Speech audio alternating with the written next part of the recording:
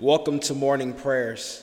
This morning we have joining with us, offering her senior talk, Osaremen Okolo from Kirkland House. Please rise as you are able to join me in a responsive reading of Psalm number 5, which can be found on page number 3 of the Black Appleton Psalter. Please rise as you are able.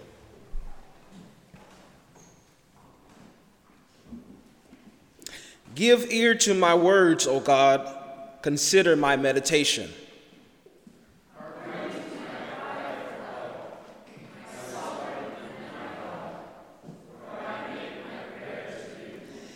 In the morning you hear my voice. Early in the morning I make my appeal and watch for you.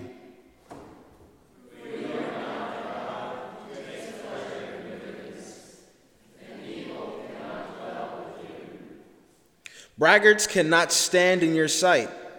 You hate all those who work wickedness. You destroy those who speak lies. The bloodthirsty and deceitful, O God, you adore. But as for me, through the greatness of your mercy, I will go into your house. I will bow down toward your holy temple in awe of you.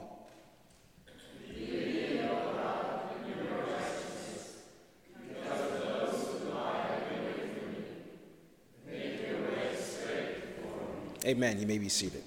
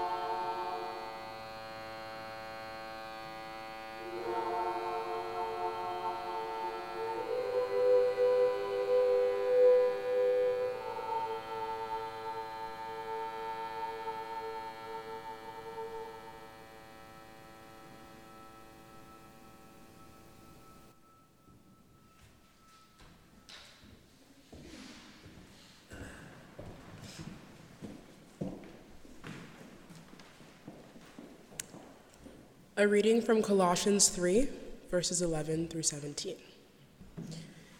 Here there is no Gentile or Jew, circumcised or uncircumcised, barbarian, Scythian, slave or free, but Christ is all and is in all.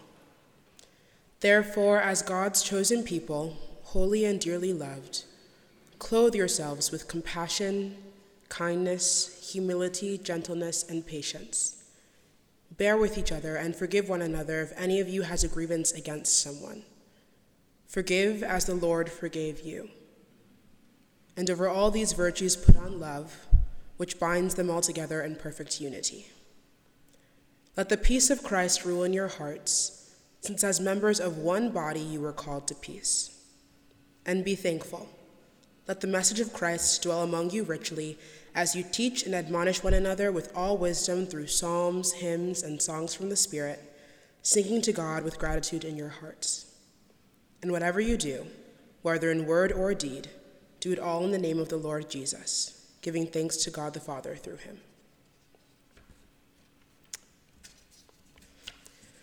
Sometime between elementary and middle school years, children become rather bold. We decide not only what we believe is right and wrong, but also begin to recognize when our peers deviate from that very important standard. My first rebuke came not because I wore the wrong clothes or listened to the wrong music, but because I was hungry. And when asked that day what my favorite breakfast food was, I had a quick reply: I love bagels. I certainly didn't realize there was anything wrong with the way I named this donut-shaped bread until I was replied with a, "What did you say?" And I had absolutely no idea that I had inherited this pronunciation, until years later a friend rather rudely whispered to me that my parents were incorrectly saying the word bagel as a result of their accents. I can honestly say that I didn't recognize that my parents, strong, loving, and nurturing Nigerian-American immigrants, even had accents until I reached adolescence and was more aware of their social interactions. The incidents became more significant than the breakfast food fiasco of the year 2000. As my heart started to reach over the checkout counter, sales associates and store managers would often stop speaking to my mother and instead turn to me for translation. All this despite the fact that English is Nigeria's primary language and my parents both speak it perfectly. I still struggle to understand why people don't always consider our world's accents and the beautiful, rich cultures they connote as an essential and even beneficial part of our lived experience, of how we engage with the world around us. Why do we so often use accents as an asterisk in personal interactions instead? How do we reconcile what is different and what we are familiar with within those that we encounter? What does it mean to be understood as a full, complex human being? I know I don't need to explain to all of you why that question is more pressing now than ever. It's a question I asked myself on a Friday night in February, seated in Kirkland House's basement grill. We had gathered to watch 13th, Ava DuVernay's Oscar-nominated and endlessly provoking documentary on mass incarceration. But there is one quote from Columbia University professor Jelani Cobb that stuck with me even after I went to bed that night. If you look at the history of Black people's various struggles in this country, the connecting theme is the attempt to be understood as full, complicated human beings. We are something other than this visceral image of criminality and menace and threat to which people associate with us. His words reverberate with me still, but his words also resonate with all those who offer a visceral image in their daily existence. The thousands of us here at Harvard who have offered ourselves to the world as a whole person, but instead are considered through the lens of an assumption or through the opinion of a first-time meeting. His words resonate with the Radcliffe undergraduates who came before me and pushed for equal coeducation.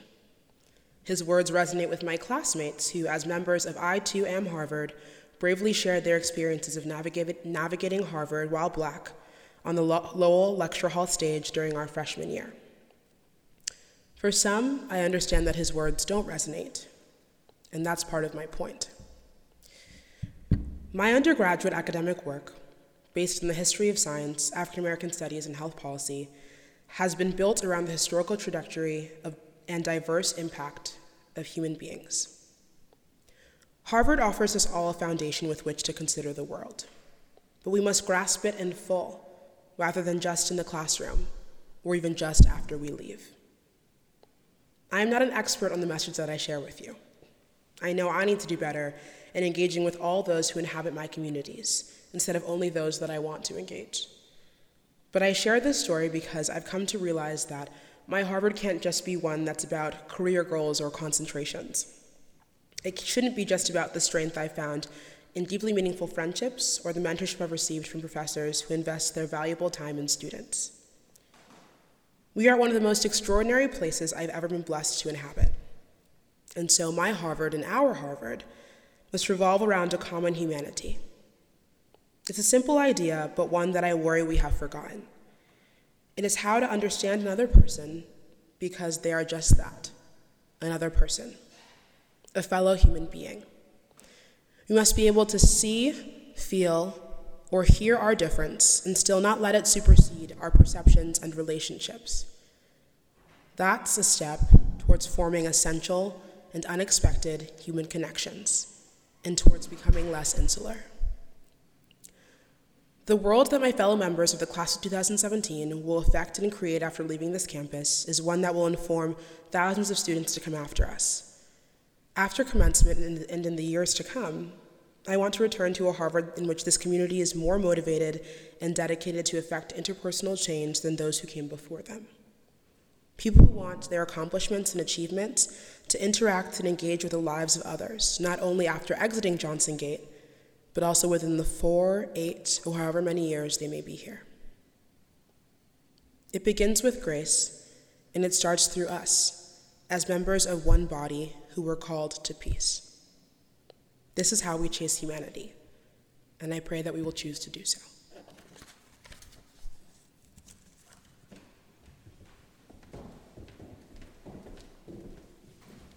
Would you please join me in the Lord's Prayer? Our Father, who art in heaven, hallowed be thy name. Thine kingdom come, thy will be done, on earth as it is in heaven. Give us this day our daily bread, and forgive us our trespasses, as we forgive those who trespass against us. And lead us not into temptation, but deliver us from evil. For thine is the kingdom, and the power, and the glory, forever and ever. Amen. Would you please rise as you're able to sing with me hymn number 241, Come Down, O Love Divine, hymn number 241.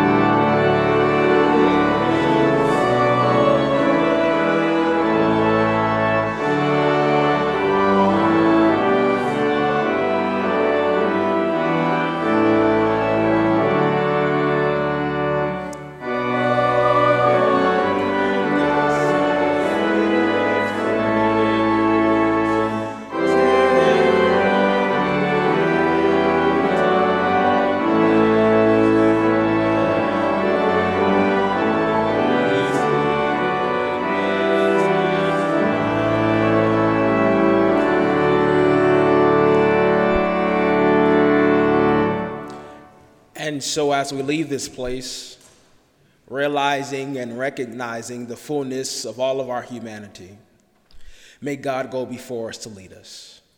May God stand behind us to push us, on the side of us to guide us, above us to protect us, beneath us to keep us, to sustain us, and in us to keep us. Amen.